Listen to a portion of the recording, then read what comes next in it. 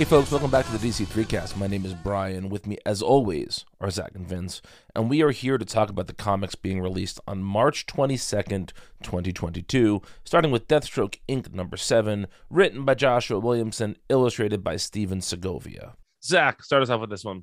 Yeah, so I said that we should talk about this one because of the what's his name? I already forgot. It's not Respawn. I was going to say Revive. Reboot by Dan DiDio. What? I'm here. What happened? Reboot. We talking about Bob here? Bob and Dot and I have never Enzo? seen one frame of Reboot. Reboot's good. It's an underrated classic. Yogi Bear. Hey, Jim Lee. Hey, Jim Lee. Hey, Jim Jones. Who would be the park ranger to Dan DiDio's Yogi Bear? Oh, Diane Nelson. Diane Nelson? Yeah. Oh, I was gonna say Scott Snyder. No, they had Scott Snyder successfully. Hang on. Yeah, well, edit that out. Nope, the whole thing. Anyway, let's move on. So, Zach, what do you think about this issue?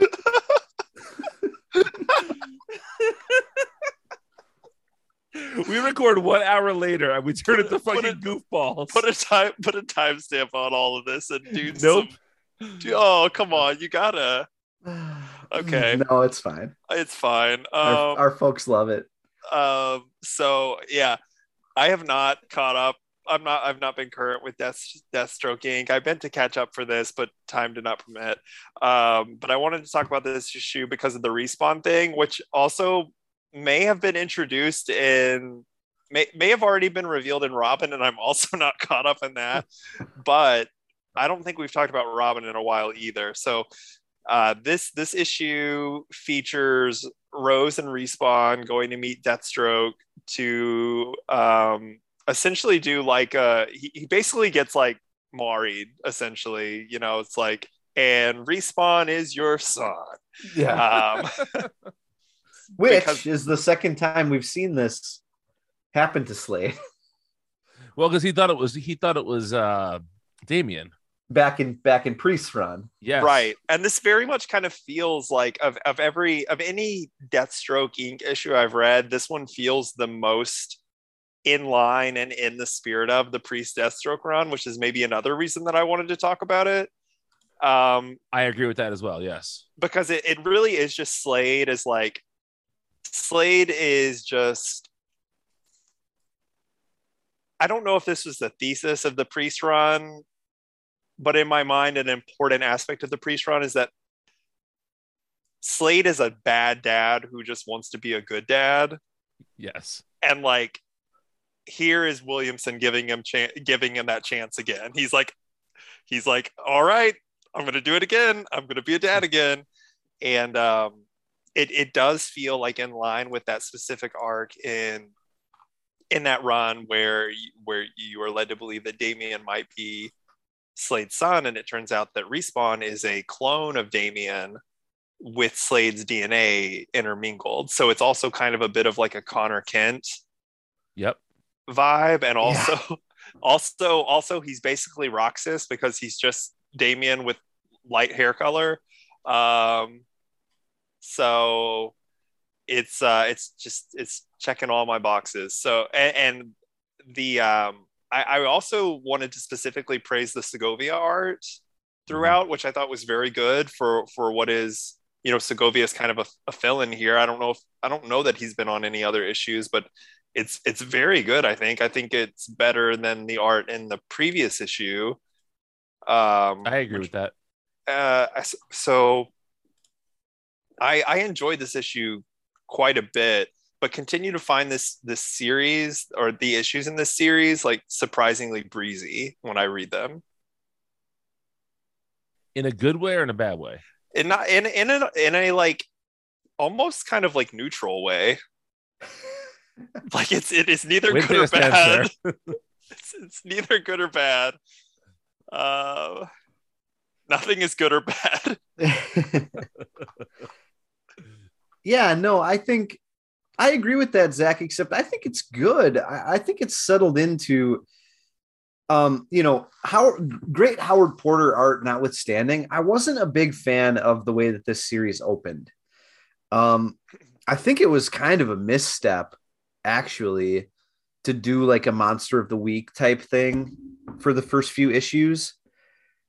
Not because I don't think there's merit to Monster of the Week, but because I think it's much better being what it is doing right now than being what it was trying to do back then.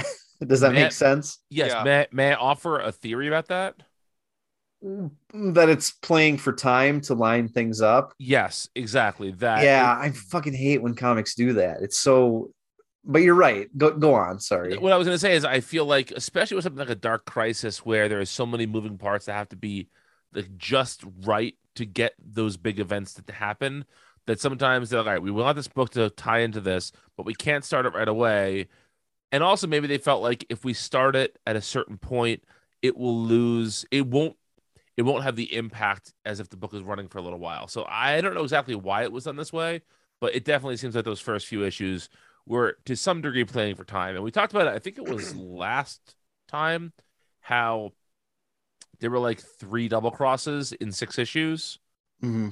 And at least one of those seemed like a play for time as well. Sure. Yeah. I just don't like when comics do that, especially, like I said, the last couple issues, this has been firing on more cylinders than it was before too, I think.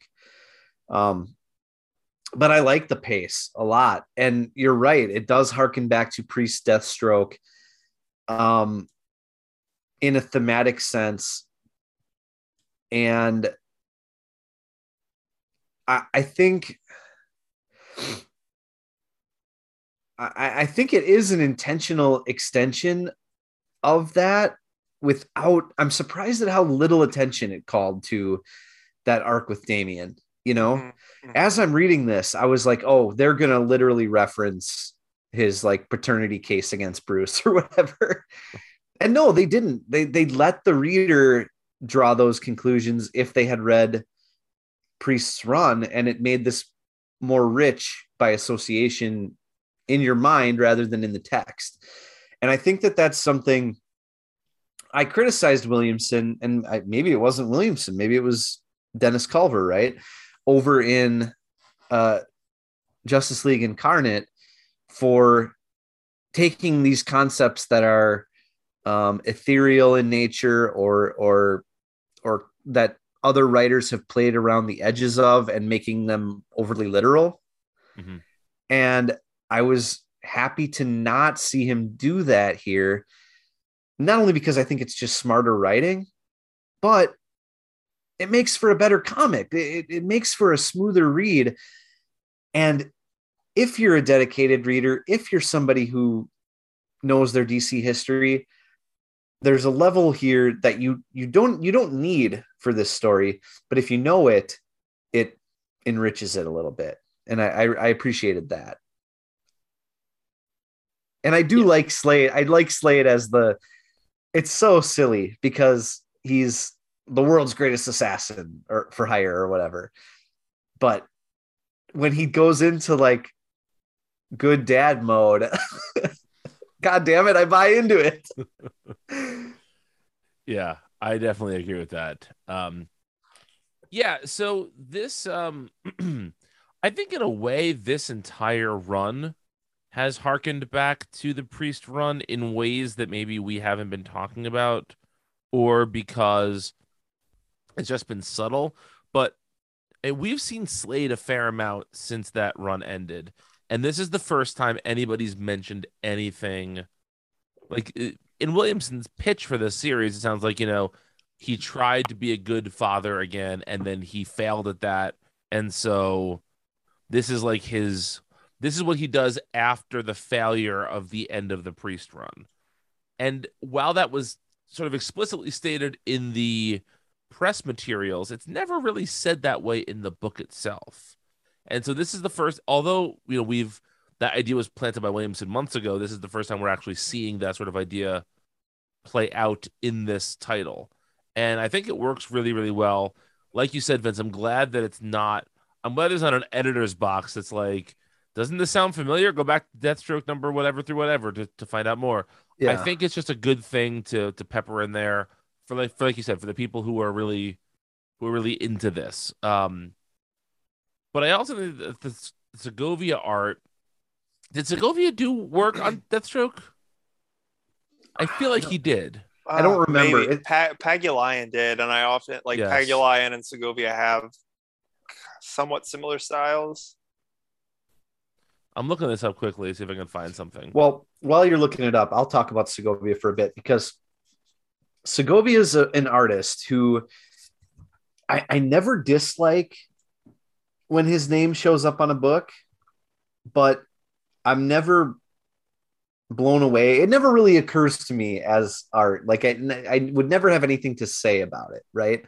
Mhm. I almost can't believe that this is Segovia because of how stylized it is at times, especially with the kids. Some of these scenes almost come off as like shonen manga action scenes. There are a couple of pages where he is like aping Gleb Melnikov so Yeah. well on the page with Robin, and like some of the flashes to the tournament stuff. Yeah. And I don't like I don't like to say sometimes that like artists are like copying or like aping other artists, because it makes it sound like, oh, this artist isn't as good as this other artist, and so they're trying to like mimic their style. I think Segovia is a good artist. I think he's probably one of the most consistent kind of I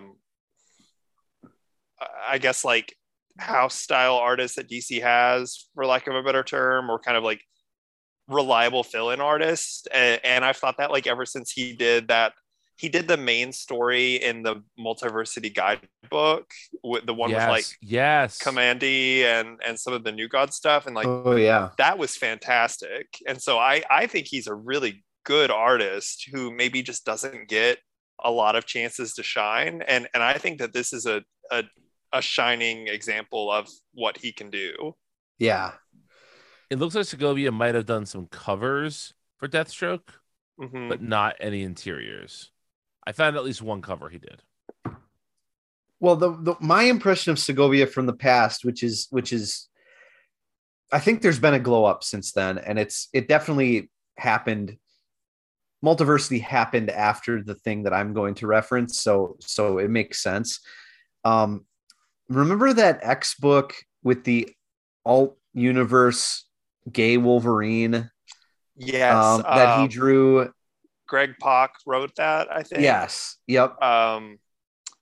Yeah, I can't remember what it was called, but I know what you're talking about. Yeah, I read that book and I reviewed it for multiversitycomics.com.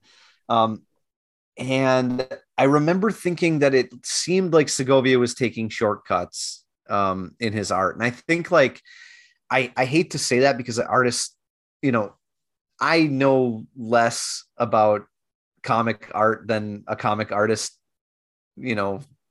has in their pinky finger about the subject.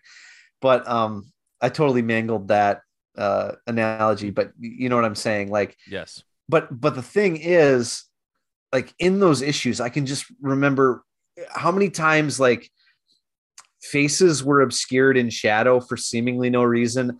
Eyes were completely like eyes in particular. It was like he didn't want to draw eyes. The number of times that he drew just blacked out spaces where the eyes should have been. And that was a lasting impression with me for him for a while. And now I'm reading this and it could like my impression of him couldn't be more different because this stuff looks great to me.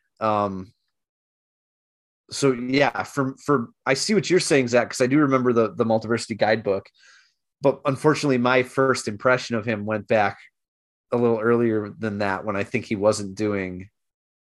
objectively he wasn't doing as good a work back then.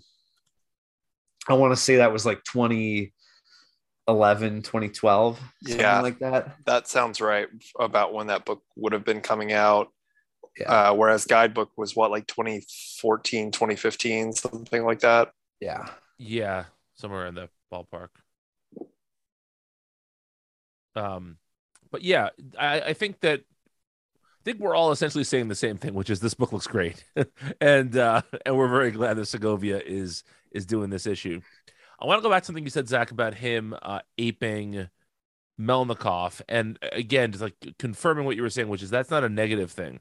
I think it's nice when books that are connected feel connected in more than just that certain characters show up, but when the art is similar, or there's a certain vibe to it.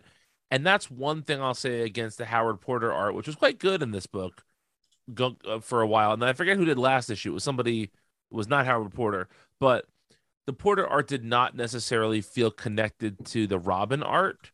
And now that these books are so intertwined, it's nice to see those books kind of visually reflect one another a little bit. Um, Mm-hmm. that said, like I Howard Porter can draw anything he wants all the time. He's great. I just happen to really like the sort of the similarity between these two books for this week. I really enjoyed that. I agree. Because they are very closely intertwined, and I think that is both, that can be a good or a bad thing depending on how much you are buying into like the Williamson verse right now. I kind of think it's crazy how wide, like large the scope of what Williamson is doing is at DC right now. I really can't think of an artist or a creator who has had kind of such like a wide reaching story or like multiple stories going on at once at DC in a really long time.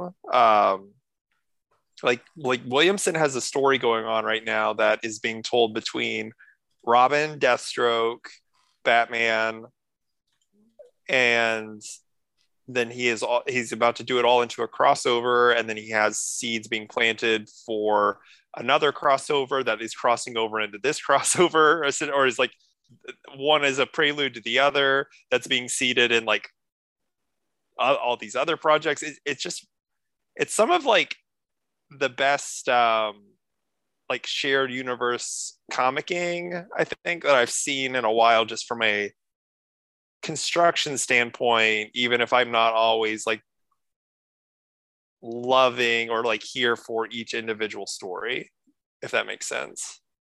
Yeah. Sure. um like this is, the dumb stuff I love about like the X books or whatever, about how closely connected and tied in everything is. And honestly, a lot of what Williamson's doing is better connected and flows better than anything the X books ever did. What I'm really interested in is, we know that Chip Zdarsky's coming in as the new Batman writer, and we know that Dark Crisis is going to shake stuff up.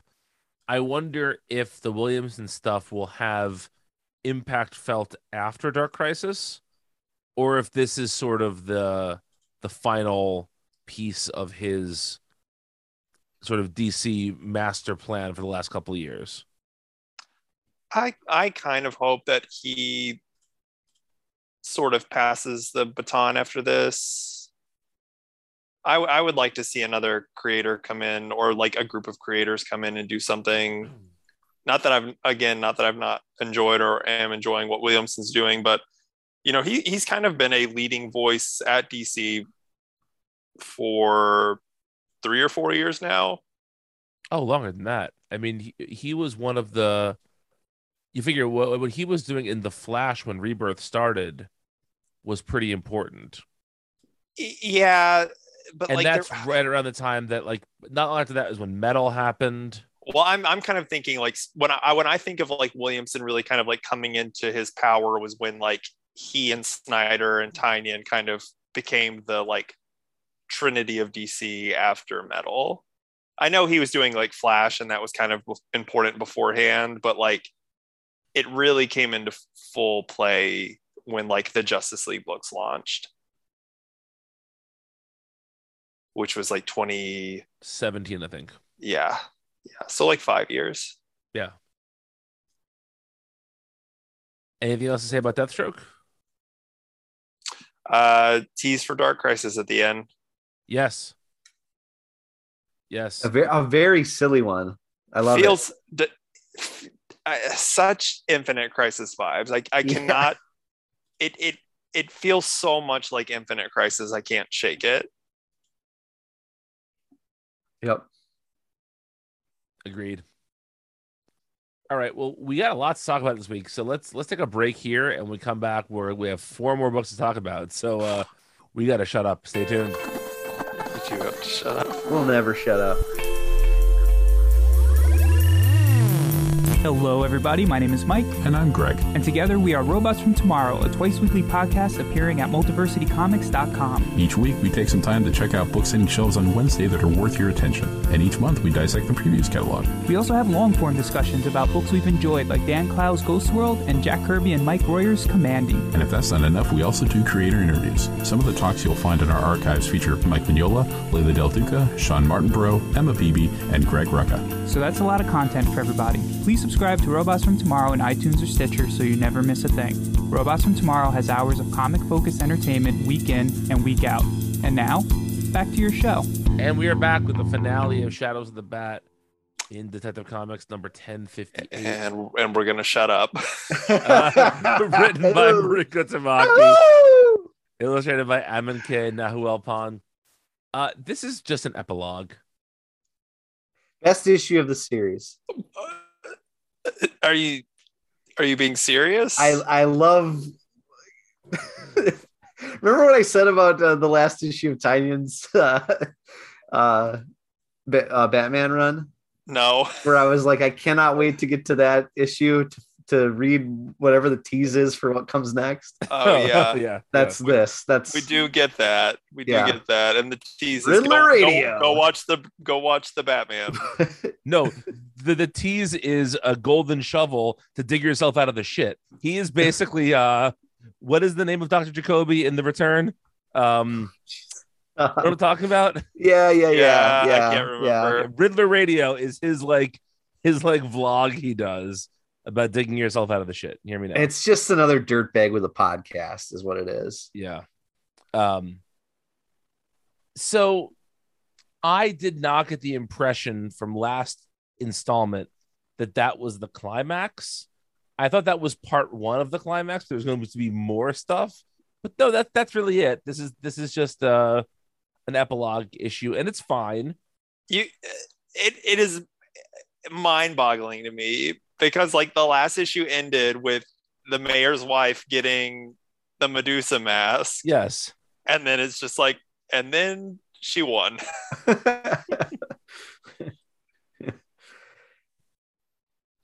Yeah, it's very weird. It's a bizarrely constructed story, especially since the 11 issues that precede this probably could have been condensed into like 5 or 6.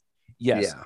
I know we've said in the past about this how we enjoyed the different experience of the weekly event, but if this was a 6-issue weekly event, I think we'd all be hooting and hollering about this at this point. But because I don't know if I'd even. I can't muster up a hoot for.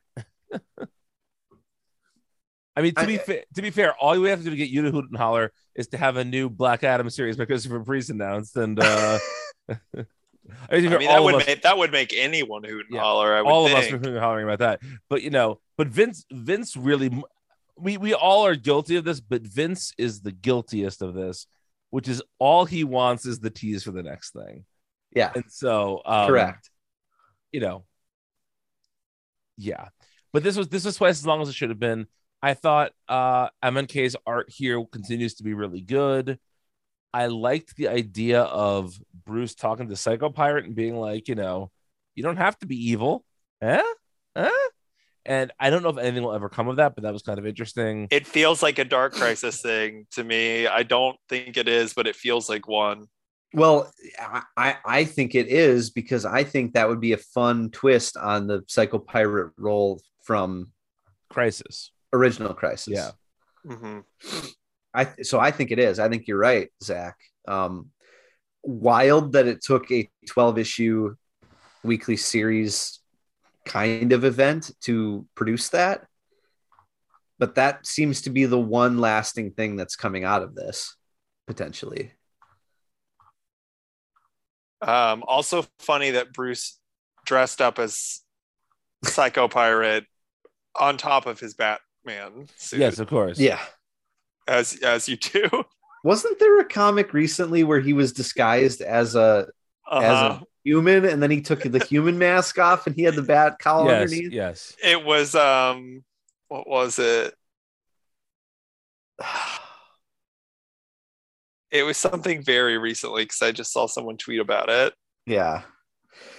I saw that. It wasn't a tweet. It was someone in the Discord. It was in the Long Halloween. Oh special. Yeah. That's right. Yes. Very good. Yeah, M&K's art's really good in this. That's the one really, really positive thing I'll say about this.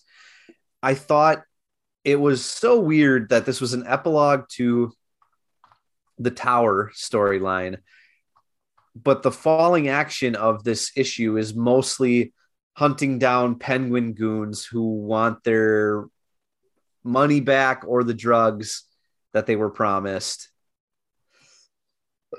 And that had almost nothing to do with the main story in the last 11 issues. You know, the Penguin was kind of in the background as like a, hey, when are you going to make good with the product? You know? But that's really the only role that he served in all this. And it was the main point of this final issue, which was just kind of bizarre to me. Of all like the details to gloss over, dealing with Penguin goons would have been one of them, I would think, you know, but instead they were the focus. To be fair, if you were reading the backup, it would make a little more sense. Well, you say that, and I push back on that a little bit, only because you would think that maybe this would be an opportunity to connect the backup and the main story, since they both feature Penguin prominently, and it doesn't do that. Yeah.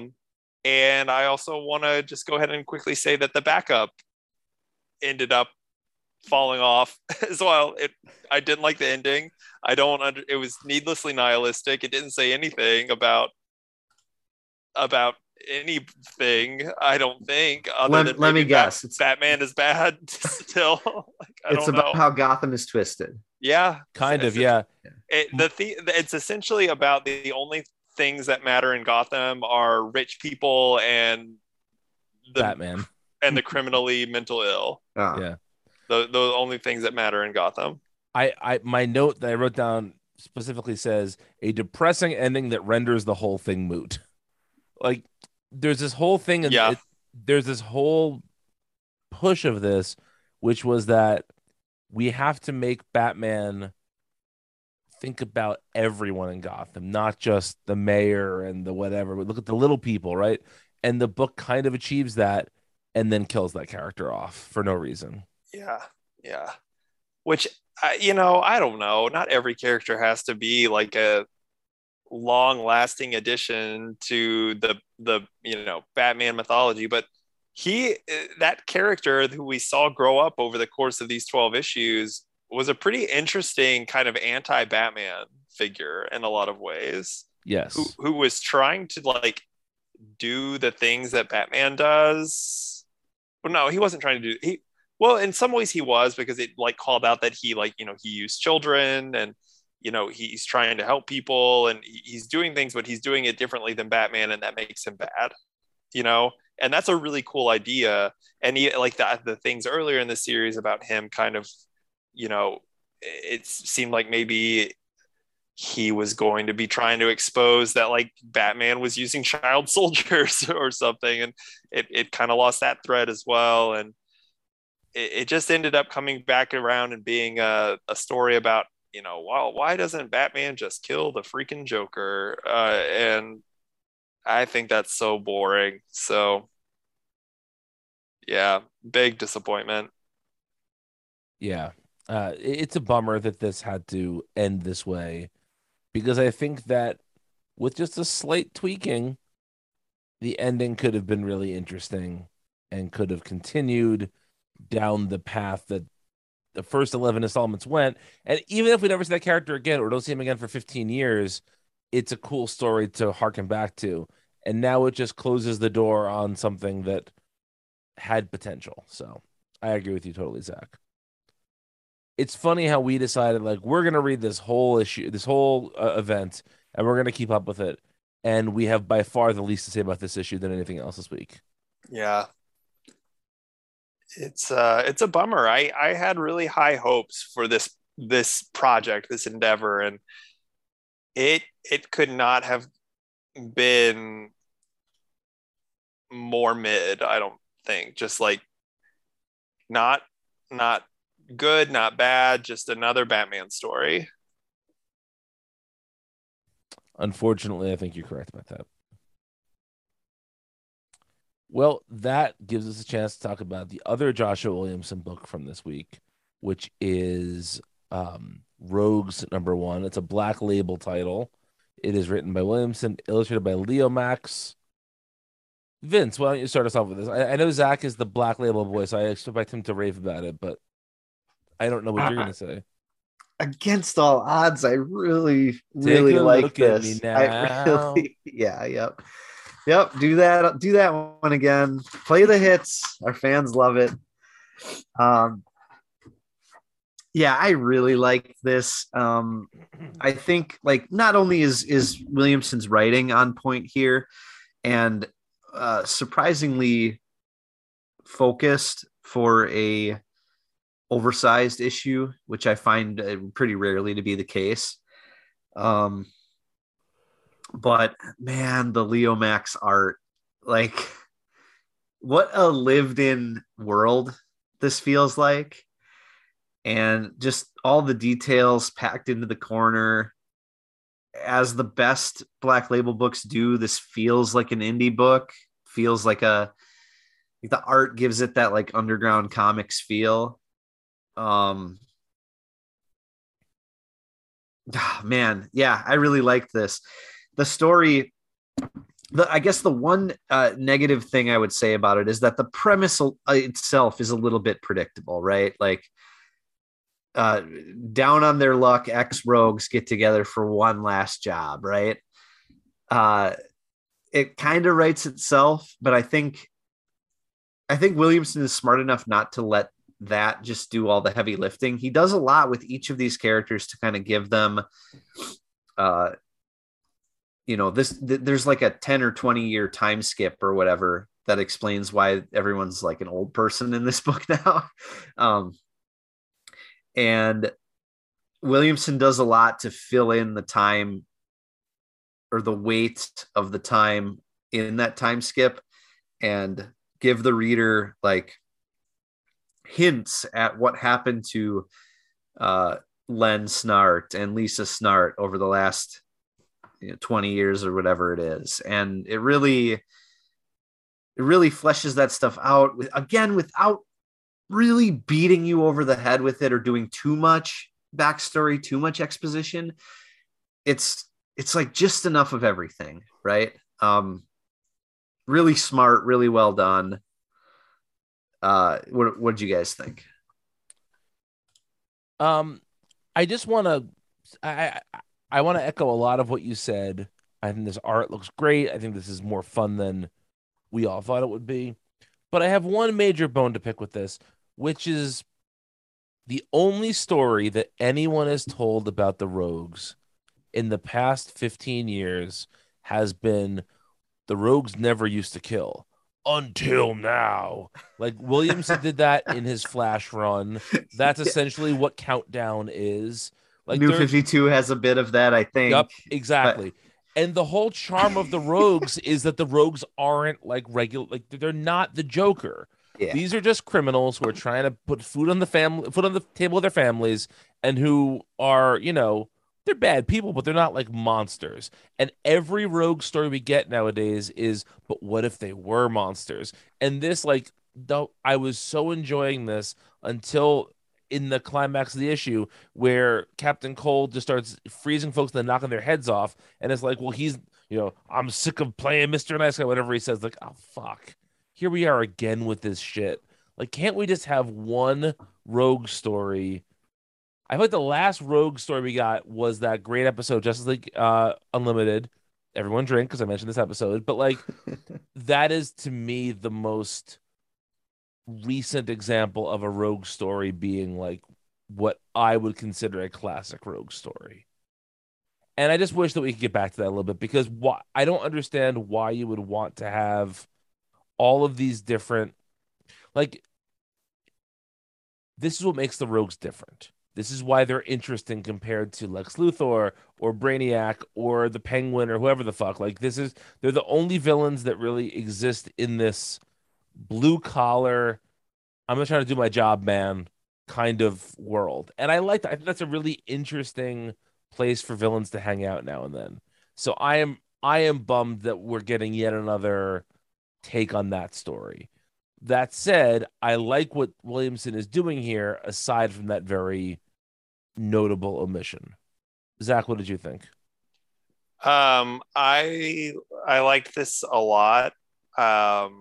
You already said, I think the art again is like just incredible, maybe the best part of the book. But I actually wasn't too bothered by that, like, I guess kind of retreading that familiar ground, just because it was like it was like the end of the book, like the ending reveal or like climax was that moment with Captain Cold, and I thought it was handled really well, and I just thought the characterization was really good, and I kind of went into this expecting not to like it that much, and ended up liking it a lot more than I expected to.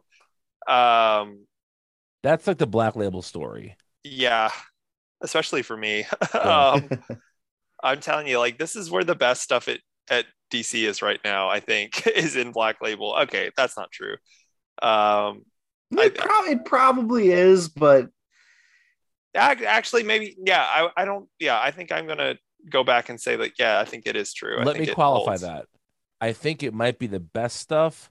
It is rarely the most interesting stuff. There is a Ah, difference. yeah, I agree with that. I don't know if Zach does, but I don't know if I agree with it, because I think, you know, Wonder Woman Historia, Catwoman, Lonely City, Batman Imposter, this. I think that there's both like very good and very interesting stuff happening in Black Label. You've conveniently left out all the Harley and Joker books. I haven't read those, so I think that's the Black Label problem. It, especially very early on, it rightfully earned this albatross as a place where we just do twisted Bat Harley Joker stories, and it's only partially shaken that off, because it still feels like for every rogues we have to get another Batman. And if the deal is one Bat related Black Label book for one not at all Bat related book, I'll take it, I guess. But it is disappointing. It does make you not want to praise Black Label as heavily as you might otherwise. Yeah, I agree with that. I did like the cast that Williamson assembled here. I think adding Bronze Tiger and there's another character who's not like a typical rogue thrown in here. Oh, Why am I yeah. blanking on it there's now? there's Magenta, who I think was Magenta, like a yes. later rogue, right? Like, Right, wasn't right. she maybe like part of the John's rogues, I think? I don't know if she was ever considered like, quote, one of the rogues, unquote, right? Maybe not. But used to good effect here. Yeah. And Williamson did kill off a couple of them, which I think again makes sense a little bit. I thought this is really well handled. Like I said, I'm just I'm hankering for rather a more genteel rogue story. Yeah, this does have what feels like the requisite black label. Everything has to be a little darker than the main DCU would be. Yes. There is a reference to Mirror Master snorting cocaine. Of course. They do say fuck a lot. They do say fuck a Yes. lot. Yeah. You know what might have been my favorite bit in the book? What's that? The Angel and the Ape stuff, where Yes. he's talking to Condiment King, who's tending bar at this like villains club. Yeah, that stuff it kind of serves as the table setting for what the heist is going to be. Yes. Yeah, I thought that bit was really great. I would also enjoy a series just set in that bar. Sure. I love that kind of stuff. Just those fun settings. Yep. The Slam Bradley bar from Yes. What was that? Was that? That was oh god, I feel like the Birds of Prey were involved. They might have been. I feel like it was maybe in a backup in tech. It was. Yeah, I think. Or maybe it wasn't Future State, was it? Oh, it might have been. Oh, Future yeah, State. it was. It was. Yes, in the future, Slam Bradley's not racist anymore. He just runs a bar. Yeah. Yep. If there's hope for Slam Bradley, there's hope for all of us. Yep. As I've often said. We've all been saying this. We have been. We've been saying it. Lots of people are saying it. Everyone, even. All right. Well, let's get off of this. Although I think we all enjoyed that quite a bit, and talk about the latest part of War for Earth 3, which is Teen Titans Academy number 13, written by Tim Sheridan, illustrated by Tom Derenick. Oof. Well, let me say all this. I have to say. Tom Derenick's art on this is just really not my thing. I think he's usually a perfectly cromulent, not quite crumpulent, but cromulent villain. But I think in this book, his art is just woefully undercooked, and I don't enjoy the visuals of this. I will also say the first thing that Tim Sheridan has done that I've really disagreed with is his characterization of Wally West. I really think Wally's obnoxious. I think it's bad. Yeah. I really don't like that at all. However, I'm glad that Sheridan got to write this, and it's not just when these were all solicited, I believe it was Robbie Thompson and Dennis Hopeless writing the whole crossover. So I'm kind of glad that didn't happen, because I feel like last week's Flash issue was fun, and that there was some stuff in this that pertained to Teen Titans Academy where I feel like if Hopeless and Thompson had written these, we wouldn't get any of that. My counterpoint is I almost can't tell a difference. I think that's a bit harsh, man. Maybe, but I think that this is like a marked step down across the board for this issue in the series. It feels kind of bizarrely phoned in to me. It feels like the crossover stuff doesn't belong at all in this. Yeah, there are two different issues happening here. Yes. And I was enjoying the War for Earth 3 stuff until now, and it stuck out like a sore thumb in this issue.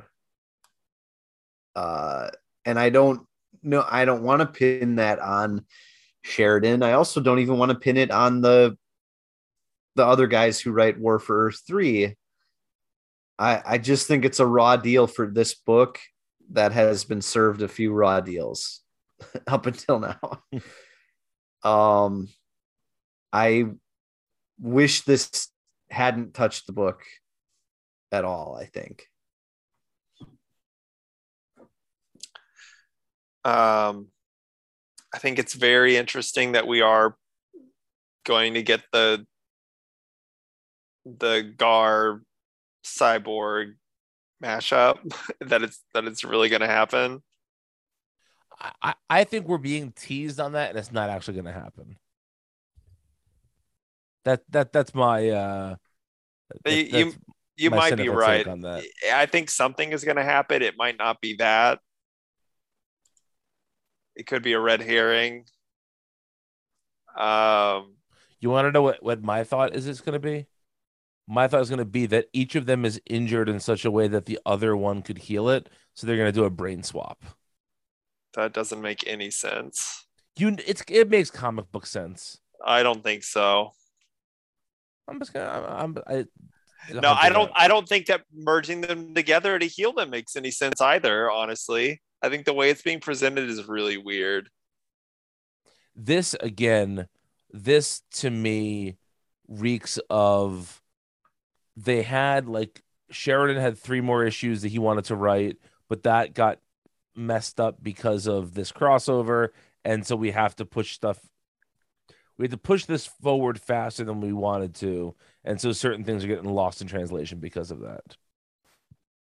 Maybe that's just me giving this guy too much credit. Like I've really enjoyed his early work at DC, but I have no evidence to say that Tim Sheridan can always stick a landing.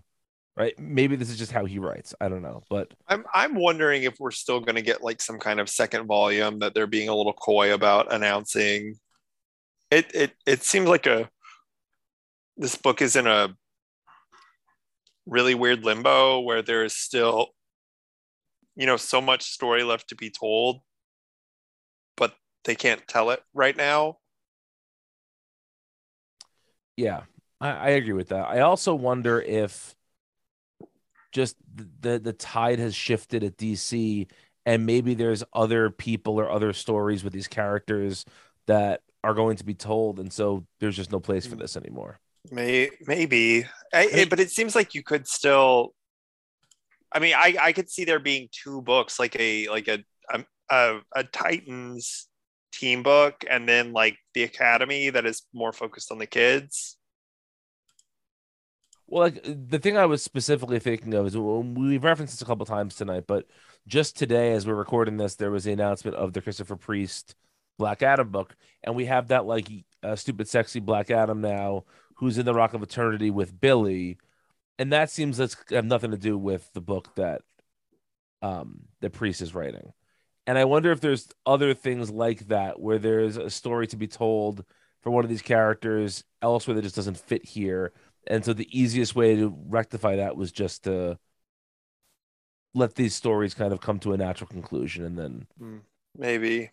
But the bummer of that is that for every Black Adam out there, there is a Stitch or there's a Bat Pack that we're just not going to see elsewhere. This seems like the one book for those type of characters. Vincey, what'd you think of this? I mean, I kind of said it all, really. I think in a perfect world, a book where they're rebuilding Teen Titans Academy in a warehouse, and there's a Young Justice Dark unofficial club in the basement, full of these like darker teen characters. Sounds like a heck of a lot of fun, and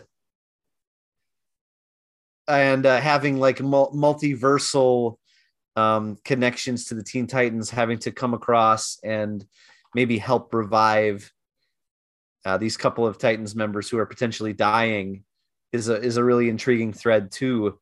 And then I felt like the crossover just showed up and took a big wet shit on everything. And I ended up really disliking the issue, even though it's got some elements of intrigue to it. And I just continue to be unconvinced that the book is going to be allowed to actually conclude any of these threads satisfactorily, I guess. I mean, I understand why you think you're being cynical with that, but I've also read comics long enough to know that you're probably right about that. Yeah. And that's a shame. I do hope that, like Zach said, there is some sort of a second volume about this, or like I would also love to see if there's not a second volume, just make the Teen Titans book all the kids for a while. There, what I think Aquaman and the Trial of the Amazons is showing us is that there is a place in DC to tell stories about entire families under one or two banners. And so if we don't see Wallace in this book for a while, just Wallace can show up in the Flash. That's fine. You know, there are lots of other characters of similar, you know, get a Green Arrow book going and make Red Arrow part of that book. Like there are ways to do all of that, but you're not going to see Gorilla Greg anywhere else. You're not going to see, you know, even the kid from Dial H, whose name is now escaping me, Miguel. Mm-hmm. Yeah, like, you know, like give us a book with those characters because this is the only way we're gonna get some time with them. But we'll see. All right, that brings us to our final book of the week, Trial of the Amazons, Wonder Girl #1, written and illustrated by Joelle Jones. And guys, I have to. It brings me no pleasure in reporting this. We still have not started the Trial of the Amazons. Even though the cover specifically tells us this issue it starts, this issue ends up in the exact same place that the last week's Wonder Woman ends up, and nothing was done. Oh boy, does it end up there in a really weird way too. Yeah, it does. Talk about that, Vincey. I mean, I had to flip from the last page to the penultimate page several times to make sure I wasn't missing a page. Did they not send us the full PDF? No, I think this is the full PDF. I know I'm being incredulous. Boy, oh boy. Well, first of all, Joelle Jones' art looks great throughout this. I really do. If I only really her do writing was as continue great. to. Yeah, I know. It's and man, it's so close sometimes, and then it just.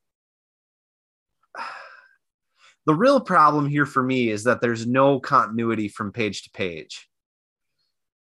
And there's no, obviously writers jump around all the time, but there's no sense of why we're jumping from one thing to the other, you know? Well, yeah, it took me a couple of pages to realize at certain points that Cassie was narrating because they don't do a really good job of instructing you to that.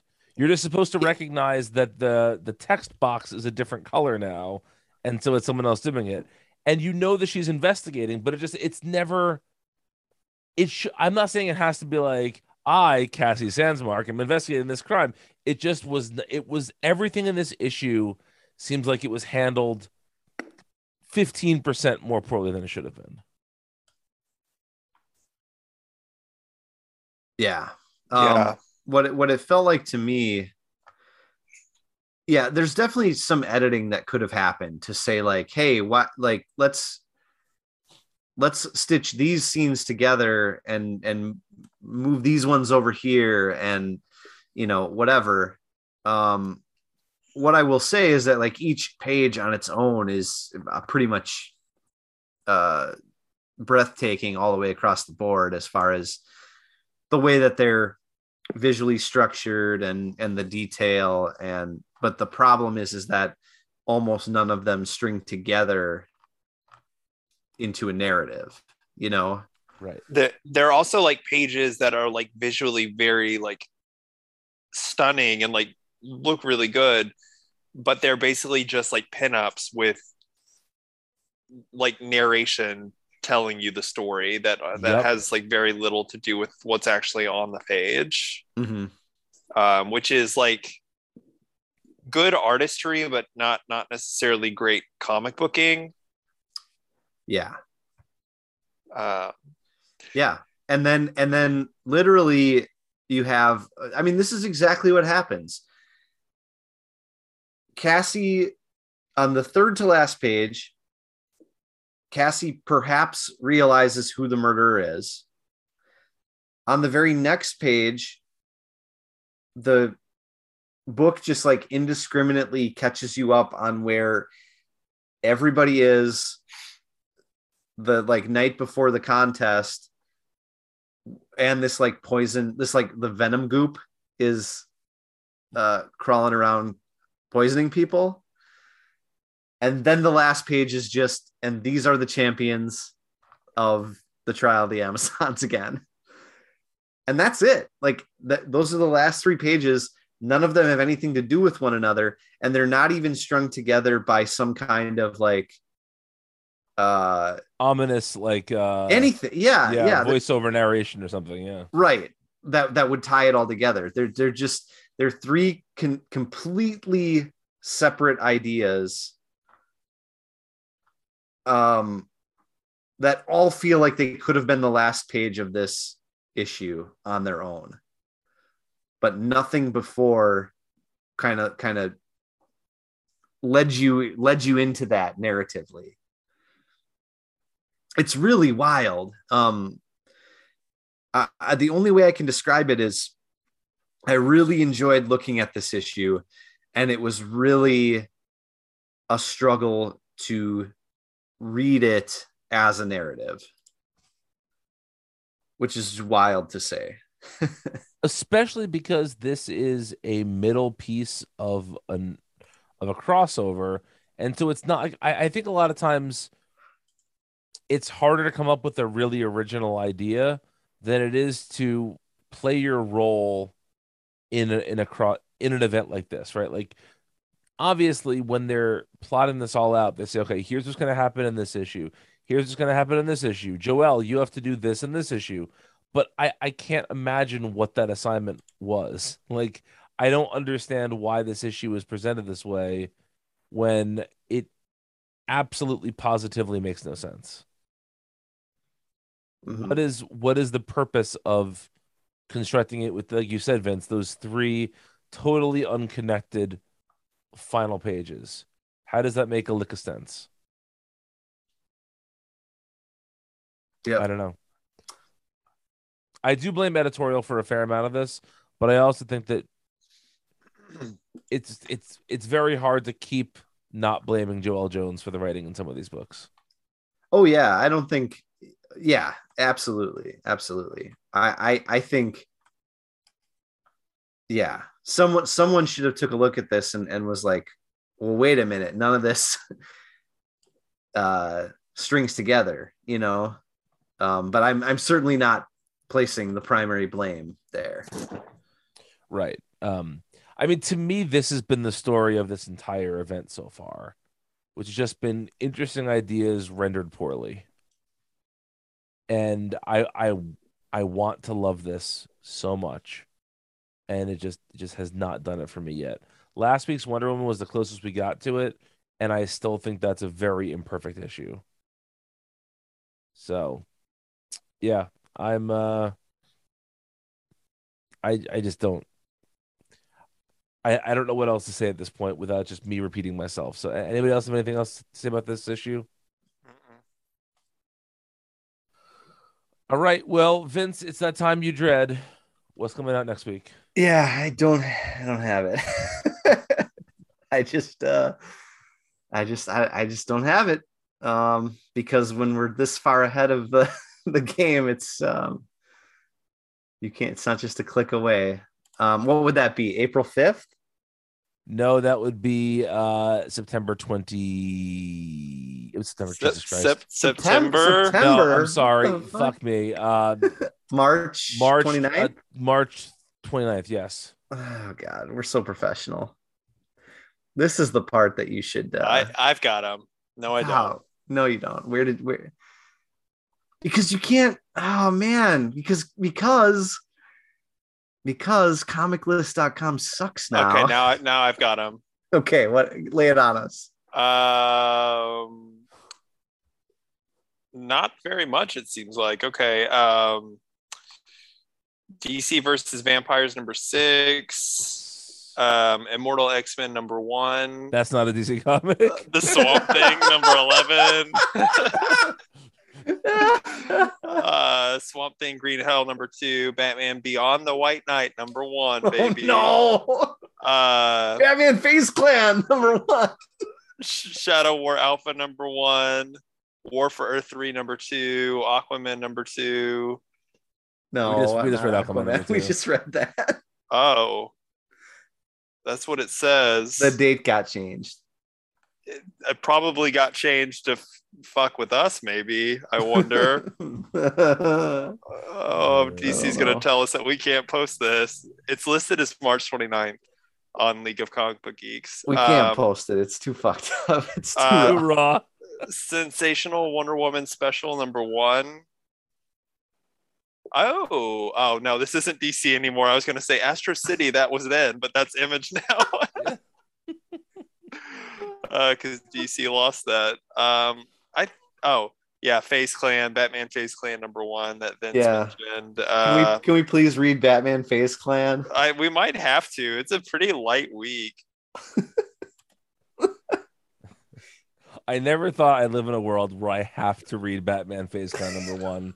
But here we are. Let's see. That week we'll probably talk about Immortal X-Men number 1 and again not a DC and Astro City. And we have to talk about Batman Beyond the White Knight. No, we're not. We'll talk about Shadow War and War for Earth 3. You may hear us talk about Aquaman number 2. Yes. Oh, I'm checking DC's website on that to confirm. All right. Well, while Zach does that, I'll tell you that 2/3 of us are on Twitter. He is at Wilker Fox. I am at Brian Needs a Nap. If you need to find Vince on Twitter, he is currently searching for his genetic double that was also injected with Slade Wilson's DNA. So what would your little clone's name be? Like Respawn. What would his superhero name be? Oh, Lil Packy? He's a big Packers fan? That's horrible. That's horrible. No, I was gonna say something like pervert or something like that. DC's website says 329. Really? Yeah. Guess who's got some editing to do? This fucking guy. All right. Thank you all for listening. We will be back next week with stuff. And take care, everybody. Bye.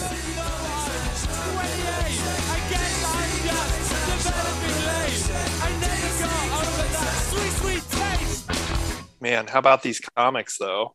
We want to talk about vomit. There. Ooh. Ooh.